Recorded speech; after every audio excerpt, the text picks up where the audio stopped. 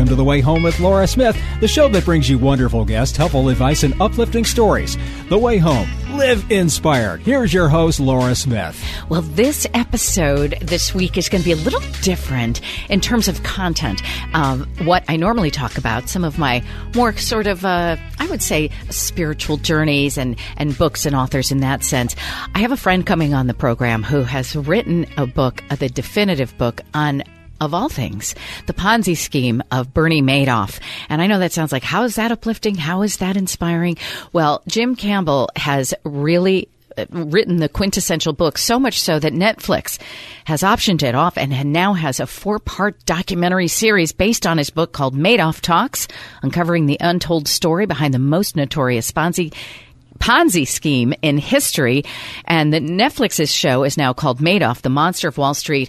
Both incredible, full of 400 correspondences between Bernie Madoff in jail and Jim Campbell, who is a fellow broadcaster. And it's fascinating stuff. He's going to tell us all about it when he comes up.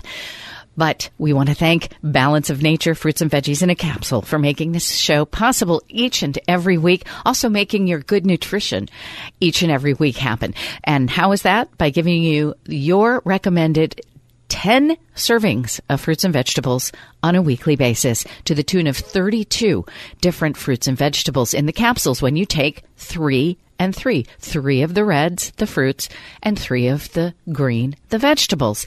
It's a remarkable product. It's something that once you start it, and I was talking to a friend, actually it's a friend who does the show with me. Once you start it, you feel so much better that you really can't imagine not taking it in your life. And a lot of people have said that because you just feel better. You feel different. And on so many different levels, physically, mentally, it's just a wonderful, wonderful product. I mean, you can't get it in a store. It's not like a vitamin you go to a million different shops or a pharmacy or whatever. No, you get it through ordering through the company here in the United States. It's called Balance of Nature. And what you do when you go to order is you put my name in the promo code. That way they know that you heard it here, and you will get 35% off your first preferred order and free shipping always, and really start your journey to better health at balanceofnature.com. When we come back, Jim Campbell, broadcaster and also now a journalist who is responsible for this book, Madoff Talks, and the Netflix series called Madoff, the Monster of Wall Street. Don't go away. It's The Way Home. Balance of Nature, changing the world one life at a time. I feel better. I look better. I have more energy, everything. And I'm 60 years old.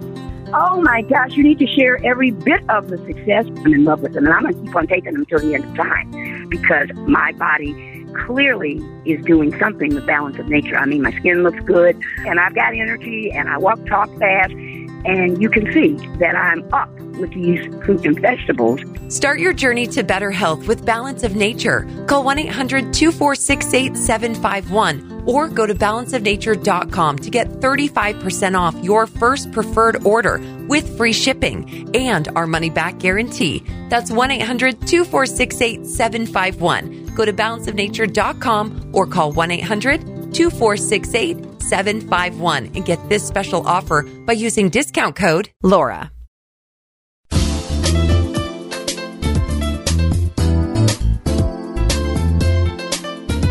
Welcome back. You're listening to The Way Home with Laura Smith. Here's Laura. It's not often that I get to interview somebody about topics that aren't normally, my sort of lane, my ilk, which is kind of like the spiritual and uplifting and positive, but really hard-hitting journalism, interesting stuff of global importance. But I get to do it because a fellow broadcaster that I work with in Greenwich, Connecticut, has done something absolutely remarkable over the past few years. He has written the quintessential book on Bernie Madoff, the Ponzi scheme, the notorious Ponzi scheme guy. His book is different from all of them that are out there right now, so much so, and it's so important to the actual topic of it that Netflix took just about everything from the book, including my friend Jim Campbell, put them into a 4-part documentary series, which is absolutely being, everybody in the world is watching it right now. I'm so happy to have Jim Campbell on. He's a fellow broadcaster, as I said, and here he is. And a fellow Midwesterner, I might add, too, from the Chicago area, though, but I'm not...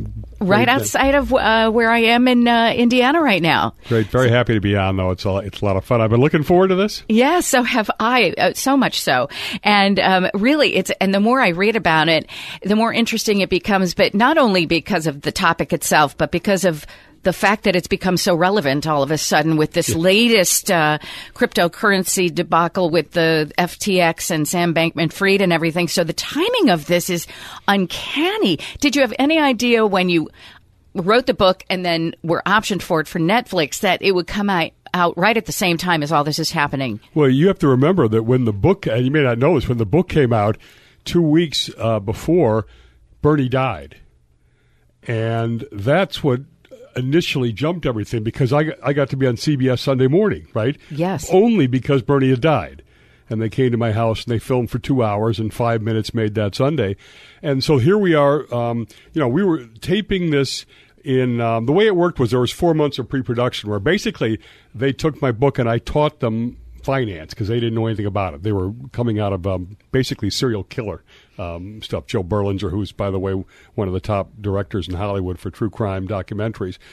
But so we had 4 months of that, and then 4 months of filming, and then they did 4 months of post-production where Netflix gets it ready for all the countries, right? Mm-hmm. So there's no way that they could have known about Sam Bankman-Fried. That was, again, just like Bernie passing away 2 weeks before, pure coincidence. And by the way, it always gets to the first question, well, could this ever happen again? Well, guess what? It just happened already. It just happened again. And so much to go over. First of all, Jim Campbell, you're a business, you have a syndicated radio show, Business Talk with Jim Campbell. You also have a crime show, Forensic Talk with Jim Campbell. And, you're a radio broadcaster, but you've also done some really hard-hitting interviews with some very interesting people, kind of notorious in their own rights. But how did you become the person who had 400 exchanges of emails and handwritten notes between the then jailed Bernie Madoff? How did that happen? How did you get that? Yeah, that's a great question. And I have to be honest, largely luck. Laurie Sandel wrote a book that Andrew and Ruth cooperated with to an extent on the story, although Ruth hated the book. And I don't know why she did this, but my show was live then the day before. She says, do you want to talk to Andy Madoff off the record for prep? I said, geez, are you kidding me? I get Andy on the phone in New York City, and I started attacking him from the minute I get on the phone, and he disarmed me. He answered what I thought were honestly. I said, your dad gave you $3 million buy a co-op right before this happened. Why aren't you giving that money back? He said, I should be. And so then as we're talking, he goes, I'm going to listen to the show tomorrow since it's live, and then we'll talk afterwards if I feel like you're saying the same kinds of things. And he does, and coincidence number two, his wife is moving to Greenwich, his mom, Ruth, from Florida. Mm-hmm. And I said, well, I'll take her to lunch then. She's not going to really know a lot of people here. They're going to want to hang out with her. And that's what happened. So we had a great lunch. She also totally disarmed me. She comes in, in the Sound Beach Avenue at the beach house wearing shades in December, and there was no one in the restaurant. So she didn't want to be recognized, obviously. Right. And she orders a chef salad that she devours like she's had no food. And then we just hit it off. Total chemistry until we walked out, and I said, can I get a picture? And she stopped and said, you're wired, aren't you? She thought I'd set her up. Uh-huh. But after she knew that I hadn't, she introduced me to Bernie. And Bernie, we had to get agreement from the prison warden that we could communicate through the email system, right? Uh-huh. But that's how it happened. So you wanted what was your point? What was your goal to get comments and things from Bernie Madoff himself that he hadn't given to anyone else, or is it because you were writing a book? And tell us what year was this happening? Yeah, this is like 10 years ago, like 2011 or so, and I had no preconceived notions, right? Because I'd never written a book or anything. It was this relationship with Bernie evolved into 400 pages of communications, the deepest relationship he had with anybody ever in the media. So I had to figure out, well, I have to go do something with this, and the obvious thing is to write a book. And I had said to Bernie at the start, I said, this is your chance to talk to history, but I'm going to vet every single word you say. And he said, I accept that.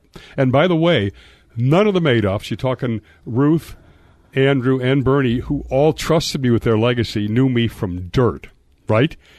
Why did they trust you, Jim? That's a good question. I mean, you're a trustworthy guy. We all love you. You know, you're a personality, and everyone knows you around here, at least in Greenwich, Connecticut. But where I am in Indiana right now, maybe people have heard your radio show and such. But why would these people who have been on the worst side of history trust anybody at this point, or even want to? It's a question that I literally cannot answer because I don't understand it either. And I mean, to give you an example, Catherine Hooper was Andy's girlfriend, right? They could not get married because of all the... Andrew Madoff, sorry. The youngest son. The youngest son, because the other son committed suicide. Yeah, the other son I never knew because he committed suicide. Correct. But I knew Andy and I knew Ruth, obviously, well. And she got me a lot of access into the firm as well and all kinds of information. And she was, devoted to Andrew and devoted to the fact that she didn't think he was involved, right? Mm-hmm. But so she doesn't know me. And she gives me this access, and she says, Jim, if you find he's involved, I'll accept it, which also blew me away. But the second thing is that I didn't give them any access to the book. So the first time she learned whether I was going to implicate them or not was watching CBS Sunday Morning.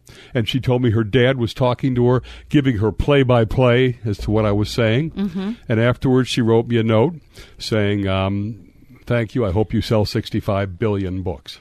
Wow. Have you? 65 billion. Have you? Get the number, the Ponzi number. Oh, yes. Is that what it was? It was 65 billion. That's where she pulled that number out of. Which at the time was the largest swindle in history. It's still the largest Ponzi scheme in history. Well, but I thought that the latest one, the cryptocurrency... SBF, the market value of his business was $32 billion. Okay. And he took $8 billion of his customers' money. So it's not in the same league yet. Okay. But it's up there. Right. So Bernie Madoff, tell me, is there a weird thing that happens when you are communicating so deeply with somebody such as himself, which was really considered a monster? In fact, the Netflix series is called Madoff, Monster of Wall Street, right? Yes. What happens when you become that connected to somebody like that? Do they become human to you? Like, so you're not seeing them anymore as like somebody who got built out of all this money or somebody you're reading about in the newspaper. Does he become human? Was he human? Well, he's very human in the way he comes across because he's brilliant. He has total recall. He's low-key charisma. And I called him the anti-con man. I said, you were a great con man, Bernie, precisely because you're not a con man. Even he would tell you, I don't want your money. I've got enough money. And he would have 14 banks in Europe all thought they were the only bank with access to Bernie. And he never needed anybody's money, right? Because that was and he was just very effective at it. He ran the firm, though. He had a legitimate business and an illegitimate business, which is why Joe Berlinger, one of the first things he told me was he was going to recreate both floors because they reflect his mind and they're totally different. In the same building. You're talking the 17th and the 19th, right? Yeah. On the 19th floor, he ran that business when it was legit, 100% legit, and totally pro-customer. And so they felt it was a family business, and the employees. He paid for emergency medical. He paid everybody's honeymoon expenses before he was stealing the money to pay for it. It was out of his. So it was gotten legitimately. It was legitimate money. And that business started from nothing, was worth $3 billion at its peak, with no Ponzi scheme. And number 3 volume on the New York. It broke the monopoly of the New York Stock Exchange. So it was a profound deal. But so that part of him, it's not black and white. You can't look at him and say he's Ted Bundy. On the other hand, Joe Berlinger, who's done a movie on Ted Bundy, will tell you that Ted was very charismatic and smart and articulate and all those things, too. So it may come with the narcissistic personality, which he definitely had. And next you'll ask, did he have any remorse, right? But go ahead. Well, I was going to ask that at some point. But so was there a definitive moment in his life where he decided that he was going to do something illegitimate? Simply, was it because he could? Was it because it was just another challenge that he could get away with it because it was like a project he could. Why did he do it if he had a very successful, legit business going on? Why did he do it? Great question. And here's the answer that will blow you away. What you would have thought of happened is just like you started to describe. Something happened. I lost some money. I made the mistake of a gambler and doubling down. In this case, I'll run a Ponzi scheme for a little bit of time, get the money back, put it back. No one will ever notice. That's what you would think he would have done. And by the way, that's a story he told me that he hadn't really told anybody else because he thought it would be too complex to understand. But here's the thing. He was actually running that business on 19, that business on 17. Here, one of the most ethical businesses on Wall Street and the biggest criminal enterprises side by side from the beginning. Same man. And try and figure that out. It's unfathomable. He was running it side by side. And, okay, obviously somebody knew what was going on. Come on, right? Yeah. A lot of people knew it wasn't kosher or there was something going on. Nobody knew it was a pure Ponzi scheme. Nobody? No. He had employees that he hired. Upstairs, he had these brilliant employees from business schools and stuff, leading-edge technology, pristine. The floor looked like a Hollywood set. And then down below, it's high school graduates, old computer from 1980, and a total mess looking. So completely the opposite. These guys were unsophisticated. He manipulated them, and then he plied them with money and fake IRAs and all this stuff. So they eventually figured out something wasn't right, but they did not know it was a Ponzi scheme. Now, his big four investors, if you've seen the movie, these are the guys that bailed him out every now and then, the biggest of whom took $7 billion. You would have thought that if they would not have left their money there because they knew it was a Ponzi they were supporting. But see, they left their money in too. They'd taken a lot out in the interim. So nobody knew. And only Bernie really knew. Now, of course, I did my investigation in Chapter 8, which goes into whether Ruth, Mark, or Andrew always had my question had for any, years. Any pre-knowledge. And by the way, CBS asked this, when I'm on my back lawn, and I said, I can't answer that because we want to sell books. And they pause it off, and the guy says, "You have to answer that question." Uh-huh. And did you? I did answer the question. So yes. Did Ruth know? No. It's very the whole thing is touch and go though, because Bernie took $800 million of customer money out of the J.P. Morgan account, and he stuck it in the back door of the legitimate business, and he hid it in the trading profit and loss statements. Okay, now here's what looks bad. There are two trading desks, right? Who ran those? Mark and Andrew. Money goes through the trading desk. That doesn't look good, does it?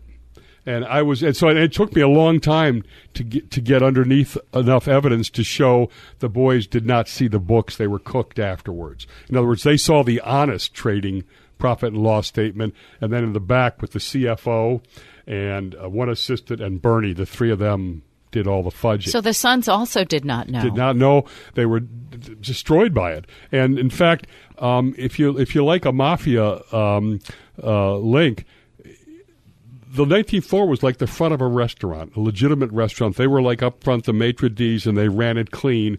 And the gambling was going on, in this case, downstairs. In the speakeasy. 2 floors, where all the bad stuff was going on. And that's basically what had happened. Now, on Ruth, she also did not know, but she knew before the kids because the day before this went down, Bernie had told her to get $10 million out of the account.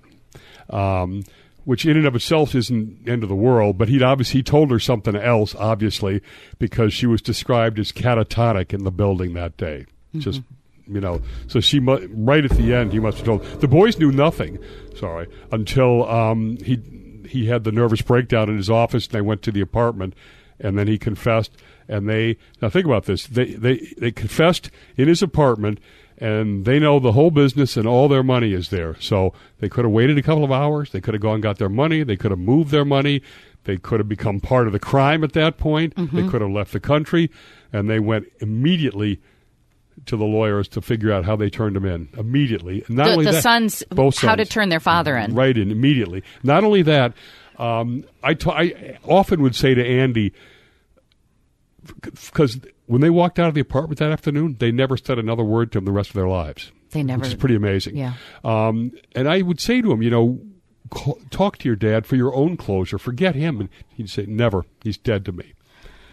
That was okay. And the other one, sadly, took his life. 2 years to the day. Let me tell you about the other one, because everybody thinks that was an indication of his guilt, right? Right. But the real thing is that it was indication that he was weak and that destroyed by it. Andrew was much tougher stock. But just to show you, Eleanor Squilleri, who's one of the heroes in the book and in the film, was Bernie's secretary for 30 years, and she's one that got me all kinds of access as well. She's there that day when everybody starts calling in, and she was going into the bathroom to throw up every 20 minutes because you had 70-year-old people calling in desperate with all their money destroyed. So she's going home to Staten Island in a car at about 7 p.m. that night, and her daughter Sabrina calls.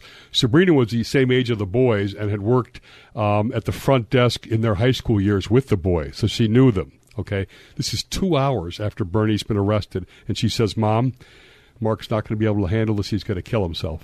2 hours after. Then 2 years to that day, he did. Oh, and very tragic, because I was thinking about that when it happened. I thought, oh, my goodness. I wasn't sure if it was because it was an admission of guilt or if he was just so destroyed. I mean, to have your name so destroyed, and then also the guilt of all the lives that you financially destroyed, and probably mentally to the millions of people.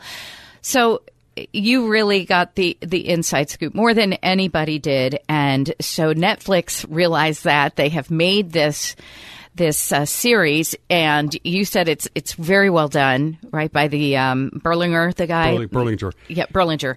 And so it's a 4-part series. You're in it, right, Jim? Yes, I am. Okay, so for any of this correspondence, did you go to the jail and talk to him face to face? No, the warden vetoed me as a security risk. Okay. Do I look like a security risk? They don't know. Okay, so right now anybody can watch it, but it's okay. So it's also very educational, and what this show always bills itself as the uplifting and inspirational show. But there is something with this story that is so drastic and so sad and so horrible. But you have, because you're a business guy, you're a consultant, a corporate consultant, a business consultant.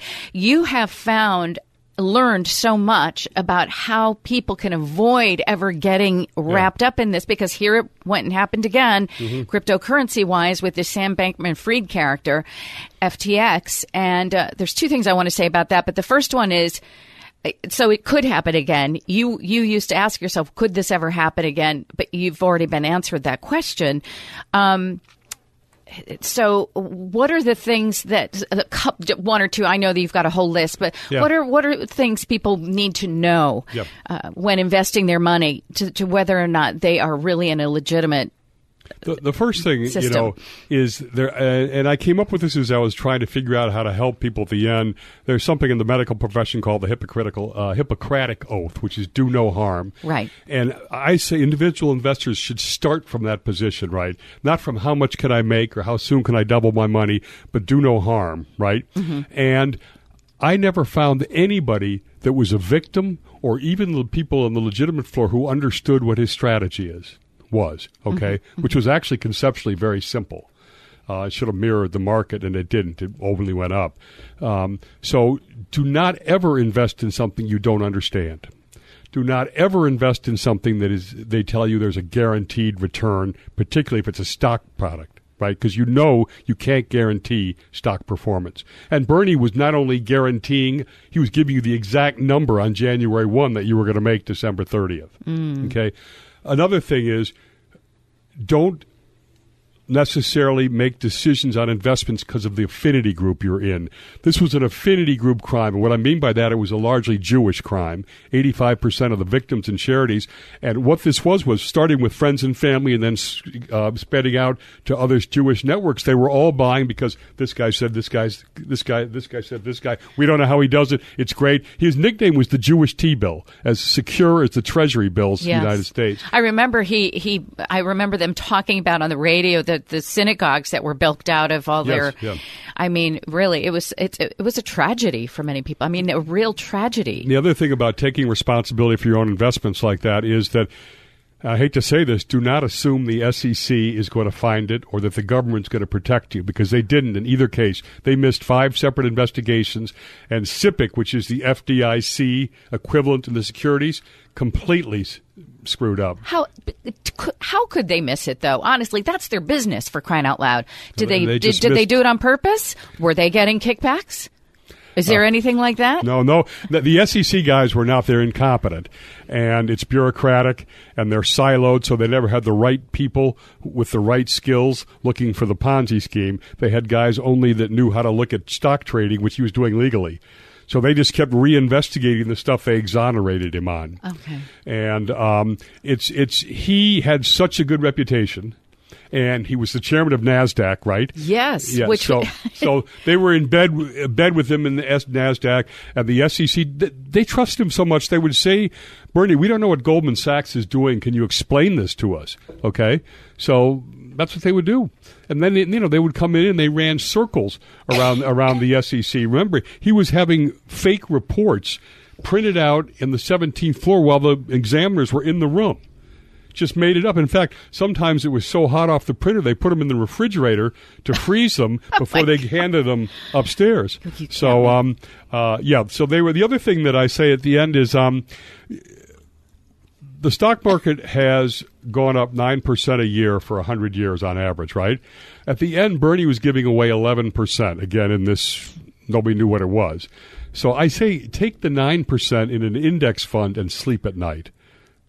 So that just takes me to the final question I have. I can't imagine that after all of this, I mean, they really made it seem like this will never happen again, because now we know the worst that can happen. And yet it has, just recently with this FTX thing, this young kid, and a lot of people had apparently some huge red flags. Nothing was done about it. Apparently he did a lot of donating to the Democratic National Convention. $73 million.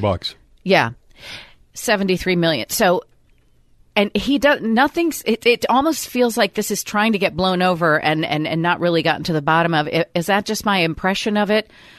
Or like it doesn't seem like they're taking this that seriously. And it wasn't as much as Madoff, but it was a lot. They've actually, if you look at the charges, they're very serious, because his story is basically, I'm in jeans, I'm in shorts. The dog ate my homework. I don't know how this happened. I didn't know the other company that all the money was moved to, which is completely illegal to commingle. I didn't know anything about that, although I own 90% of it. But you look under the hood, the dog had to be brilliant, because he was doing a lot of market manipulation, which is really a no-no. And it was as bad as he was borrowing $1.3 billion personally, collateralized by customer money, which is a big no-no, right? Well, they programmed the machine not to even charge him interest off of money he's stealing to borrow. So that's a dog that's awful smart if he had no idea any of this stuff was going on. Yeah, but how could they not know that? I would have thought there would be people, investigators that were always constantly sniffing around this kind of thing, especially with the cryptocurrency. Yeah, same problem you had with Madoff, which is all that money that was funneled in came from feeder funds, right? These are hedge funds whose only job is to say, you're the right investment manager. I know your track record. I know the money's there, right? And all those guys were bribed by Madoff not to do that, right? Now take a look at SBF. Sequoia, Citadel, BlackRock, SoftBank, these are all the biggest institutional investors, and they had thrown money at it. Where's their due diligence? Whose money is it they're throwing, right? They're making it, but it's all investors. In both cases, complete failure of due diligence by institutions who should be doing that as their job. Right. It's another thing if it's me in Elkhart, Indiana, and I don't know anything. These guys all should have been doing their jobs. And you're right, there was no controls, zero, going on at that $30 billion business. He was running it like on a spreadsheet, Right. And it doesn't appear, it took an awful long time to bring him back from the Bahamas. I thought, what are they waiting for? It's so clear. But what do you think? Do you think the Madoff situation is going to portend what's going to happen to this guy, or do you think they're doing something a little fuzzy here? Personally, I think if the guy continues to maintain that the dog ate my homework and I have no liability, he's going to be in jail for 100 years. If he's smart, he's going to at some point have to plea, and he'll be lucky if he gets 20 years. Okay. So it's one of those two things in my mind because there's too much there, and he's going to have to be held accountable. The trouble is that he's the top dog, right? So he's lost a lot of his leverage in terms of pleading. The best thing for the government would be just having to avoid the trial. So that's his only leverage left.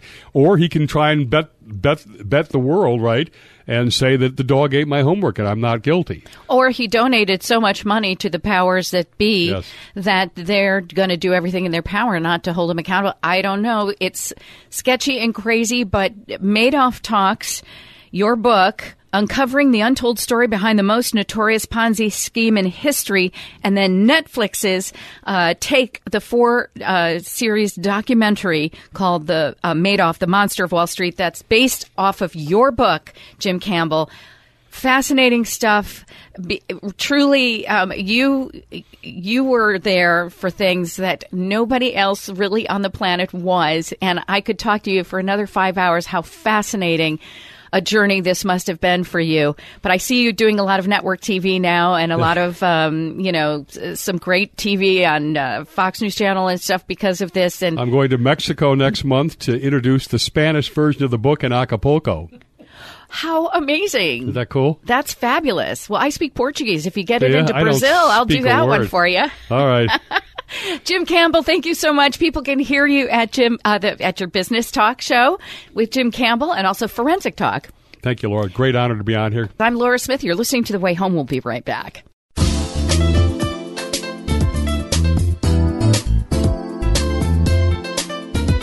Welcome back. You're listening to The Way Home with Laura Smith. Here's Laura. Well, every once in a while, I get lucky and I get these incredible authors with these exciting books to come on the program and talk about not only the book, but the process. And in this instance, we have a trilogy going on that sounds ever so exciting. Honestly, it is, it's exciting just to read about the topic of it. It's something that interests me greatly, the intersection of spirituality and technology and science and AI and all the things that we think about in the world right now and indeed are taking place on some level everywhere. My guest is Michael Kelly. He has written the first book in the trilogy, The Lost Theory, is a sci-fi, a metaphysical sci-fi book that leads into his latest that literally just dropped in October, The Devil's Calling. Michael, thank you so much for joining us on The Way Home. And these books sound absolutely, literally thrilling. And I think you've even won some awards or gotten very close to winning awards for thrillers. Is that true? Yes, but none of the big ones yet. So I'm waiting on the big ones. Well, I mean, it just came out in October, but tell us about. So you originally, you were a stockbroker, or you were at least somebody who was living in the world of Wall Street. And like many great authors do, they finally get to their calling, their true calling. And it seems like you did that when you started writing. Is writing something that you always wanted to do? Yeah, it really is a second chance. Throughout my youth and through college, I loved reading. I loved the great books, the great literature. My father kind of instilled that into me. And at the time, I was writing some poetry and some other, literary aspirations. But I was too immature, I think, and too undisciplined to write a full work of prose or a novel. And quite frankly, I fancied myself, or this is a story I tell myself, that I thought I was Bob Dylan or going to be the next Jackson Brown. And, but in my mind, or at least, the struggling artist also had a self-destructive streak. So fortunately, I followed a more conventional route initially. I think I saw that it was kind of a dead end at that point in my life, and became a lawyer and then went on to Wall Street. I had a very exciting job on Wall Street. It was an international business. So I got to build and see teams and see all of the world. So it was a lot of fun, but I was fortunate enough to retire in my early 50s and go back to my first love. I didn't know at the time. I got to it through, as you mentioned in the intro, through studying quantum physics and Eastern mysticism. And the intersection between the two led to kind of a pseudo theory for myself of everything. And the first book is about a lost theory of everything that they go in an adventure to find and the obstacles along the way. And the second book, as you mentioned, moves into artificial intelligence and some of the noetic sciences like telepathy. This is interesting. So the theory of everything is what it's actually called in the first book, and then which carries through the second one as well. What would be some of the basic premises of the theory of everything? And is it based in you said quantum physics, Eastern mysticism, anything else, any type of Western philosophy or spiritual practice? Well, it's called the theory of constant creation. So, it sounds a little trite to perhaps some of your listeners, but if you read The Power of Now by Eckhart Tolle, there really is only the present moment. And in Buddhism, they also focus very much on presence and through meditation and other practices. And if you look at quantum physics, it looks like at the instant, at any instant, all of creation, all of matter is reduced to nothingness and then reappears each instance. So rather than it posits, rather than a singularity at the Big Bang, that almost every instant is a new instant of creation and a Big Bang or a singularity each moment. Okay. And are ethics involved in this or any type of moral code, or is it less about that? I think when you experience, and I've been blessed by some experiences in the past of this kind of sense of oneness and that you achieve potentially through, I at the time, it was in college through poetry, but you can also obviously through meditation and other practices. But I think anytime you really are present and it's a loving presence and it's a sense of oneness and, Buddhism has a view of us all having Buddha natures, and they get covered up with ego and thoughts and stories about ourselves and about the world and the suffering of the world. So I don't think the theory itself doesn't necessarily come with any inherent ethics or morality, but I think that the experience generates that. And so within both of the books, you have sort of the theory of everything, the person who, comes up with that, who in the book is the best friend of the protagonist, Sean McQueen. And he ends up mysteriously disappearing and dying.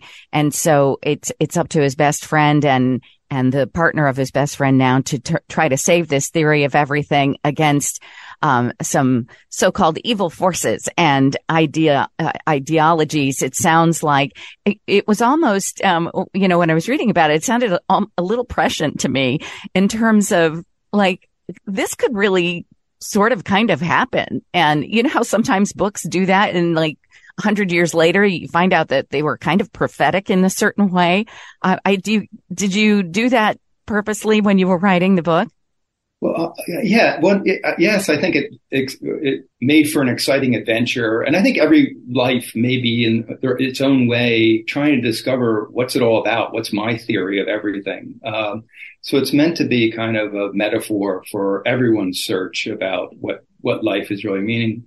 And one of the themes of all three books is Aldous Huxley posed that if self-realization or enlightenment is something that's real and obtainable in this lifetime, how can that not be the focus once you're fed and once you have shelter? How can that be one's focus in life?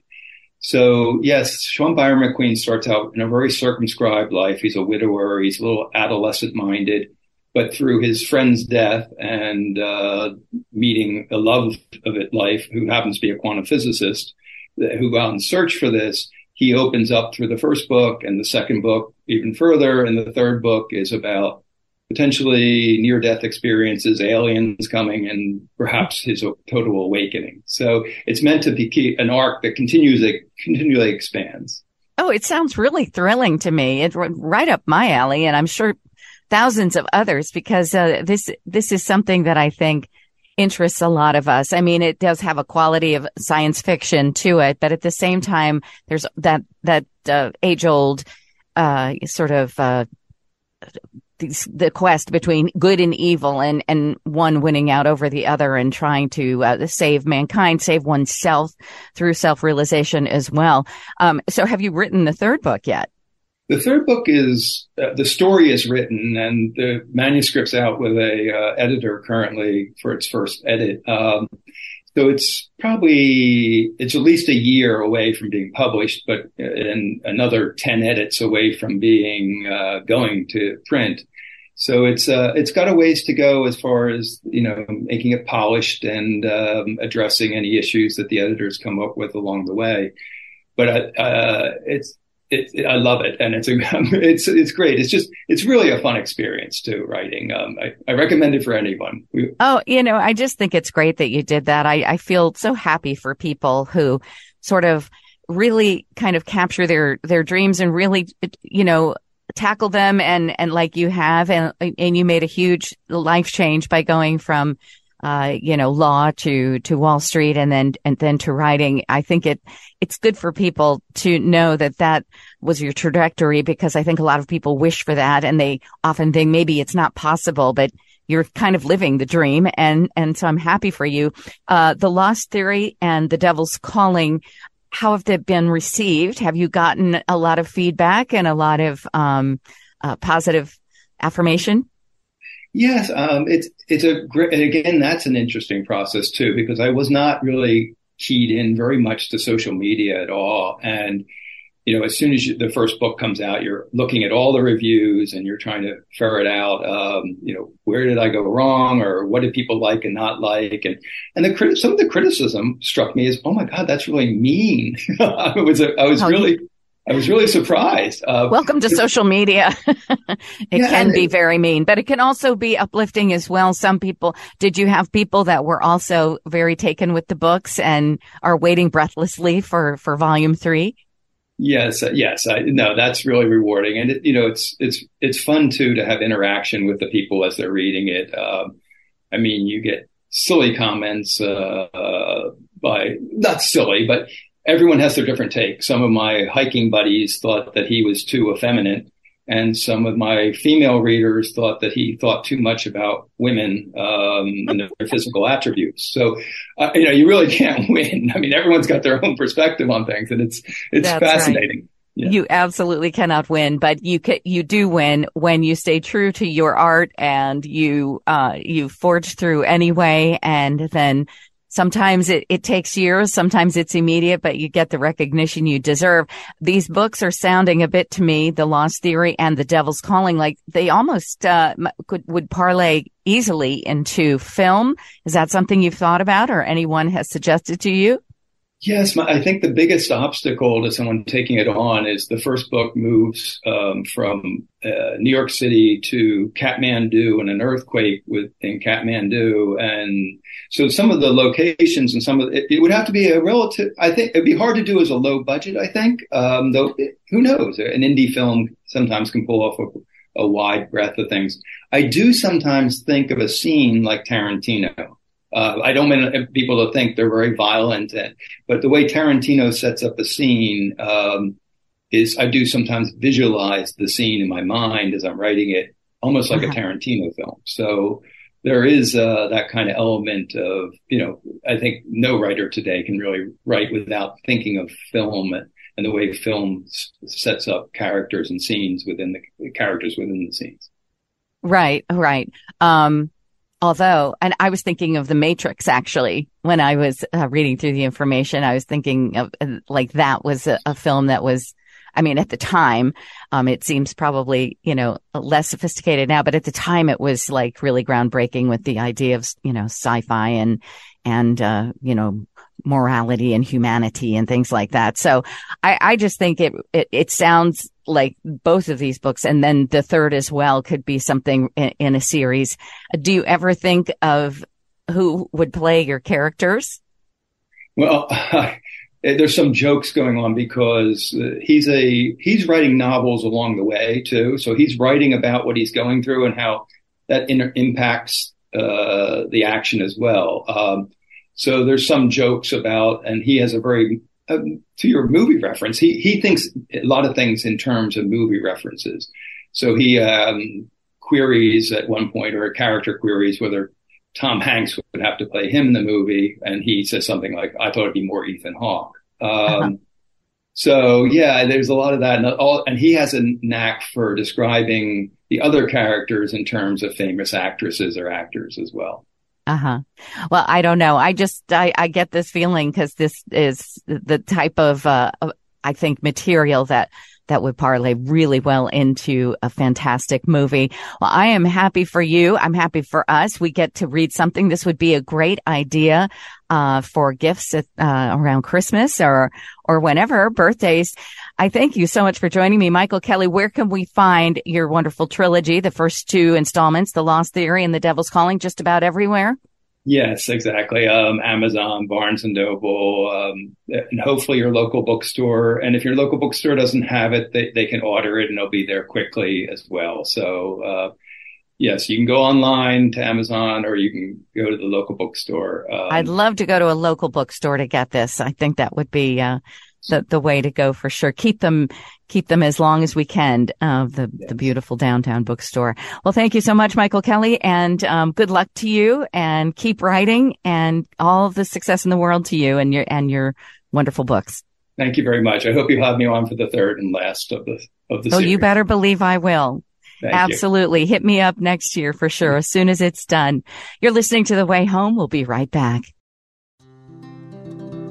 Balance of Nature, changing the world one life at a time. I'm telling you, I'll be 74 in May, and I can't tell you how good I feel. I'm telling you, have my sister on it and her husband and so many different people. It's just what the advertisements say, which is you get more energy.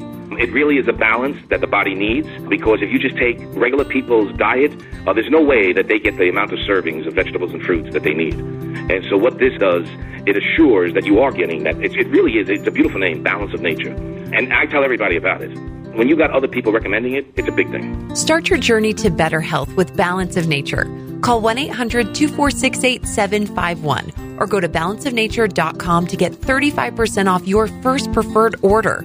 That's 1-800-246-8751. Go to balanceofnature.com or call 1-800-246-8751 and get this special offer by using discount code LAURA.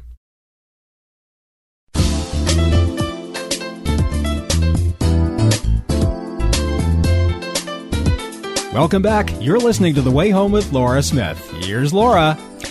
Well, it's been an interesting hour. Authors and, totally different modalities of, if we go from Bertie Madoff to sci-fi fiction. But it's all interesting to me. Anyone that has the ability to write down these things and make truly these stories come to life in the way that Jim and Mike have, it's an incredible gift and talent. And you know what? We have a guy who every week has an incredible gift and talent for finding the good in the world. Good news stories with Jim Clefield every week here on The Way Home. And I'm so grateful to him for that. Hi, Jim. How are you doing, LJ and Bob? Well, we talk about depression and anxiety a lot. You hear a lot about that. And if you're one of those that suffer from it, you're not alone.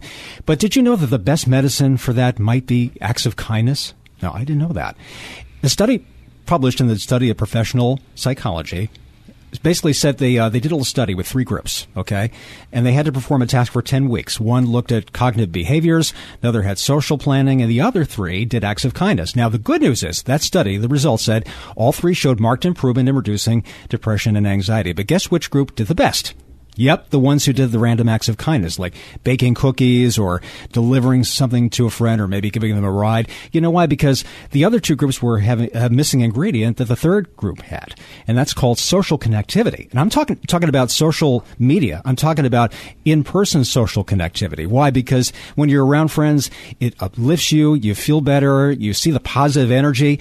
And they did this study, and they had to do these tasks for 10 weeks, and they said, if you do a random act of kindness, it just helps your well-being that much more. That's what came out in this particular study. I agree with that. I agree, too. I read something once a long time ago also that they said when one is feeling down and feeling like they need prayer themselves, how do you help to get someone out of that depression? you have them pray for somebody else.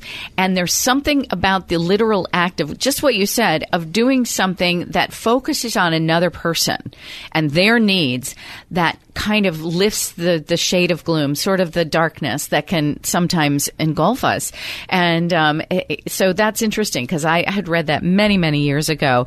And so I've used it before when I felt particularly down about something. I'll say, you know what, I'm going to use this as a time to maybe think about someone else, pray for someone else that might be going through something. And it does. It seems to help. It's really remarkable. Beautiful story. Thank you for that, Jimmy. I know you have another one there. Well, the city of Buffalo, we know, has gone through a whole lot, hasn't it? I mean, the tragedy, the shooting at the grocery store. We talked about DeMar Hamlin and what happened with him and how everybody pulled together. But then there's also the blizzard, and that's where the Buffalo Bills come into this story. It's really wonderful. This happened on Christmas Eve. There was a gentleman by the name of Joe Withy. He's a mechanic in Chautauqua. One Christmas Eve, while it was snowing at the height of the blizzard, he helped save about 24 people that were stranded outside. He broke into a nearby school to make sure that they got warmth and shelter. He saved their lives. And that act of heroism did not go unnoticed, so much so that he was presented with the ultimate gift. You know what it is? 2 tickets to Super Bowl 57 in Glendale, Arizona coming up. Oh, nice. Isn't that wonderful? Isn't that nice to know? Yes. And the man who did it personally was one of the Buffalo Bills' all-time great stars, Thurman Thomas, a Hall of Fame running back. He was on those Bills teams that went to 4 straight Super Bowls in the 90s. He did a video for him and said, Jay, we love you. What you did on Christmas Eve was so heroic. You're our hero. And he did this by video, and he personally hand-delivered those tickets to him for saving their lives. Now, you can imagine what the cherry on top would be if the Bills, his hometown team, make the game. That's the only thing that could possibly top it. But I think the bottom line is, every time we see about a human tragedy or a natural disaster or whatever it may be, there's one common thread. And you know what that is? There's kindness, there's heroism, people pulling together to help each other. It's happened time and time again, and this is another wonderful example. I'm so happy to hear he's been rewarded in that way. Love that. Absolutely love it. Well, thank you so much. Thank you, LJ. And thank you, Bob. You bet. Once again for making it all happen. Thank you, Jimmy. And for everybody listening, thank you. Thank you to Jim Campbell with his exciting book, Madoff Talks, and the Netflix series, Madoff Monster of Wall Street, and also to Mike Kelly. Have a wonderful week, everybody. Thank you for listening to the program, and be safe. Be happy, be healthy, and, well, nothing but love to you. I'm Laura Smith. See you next time on The Way Home.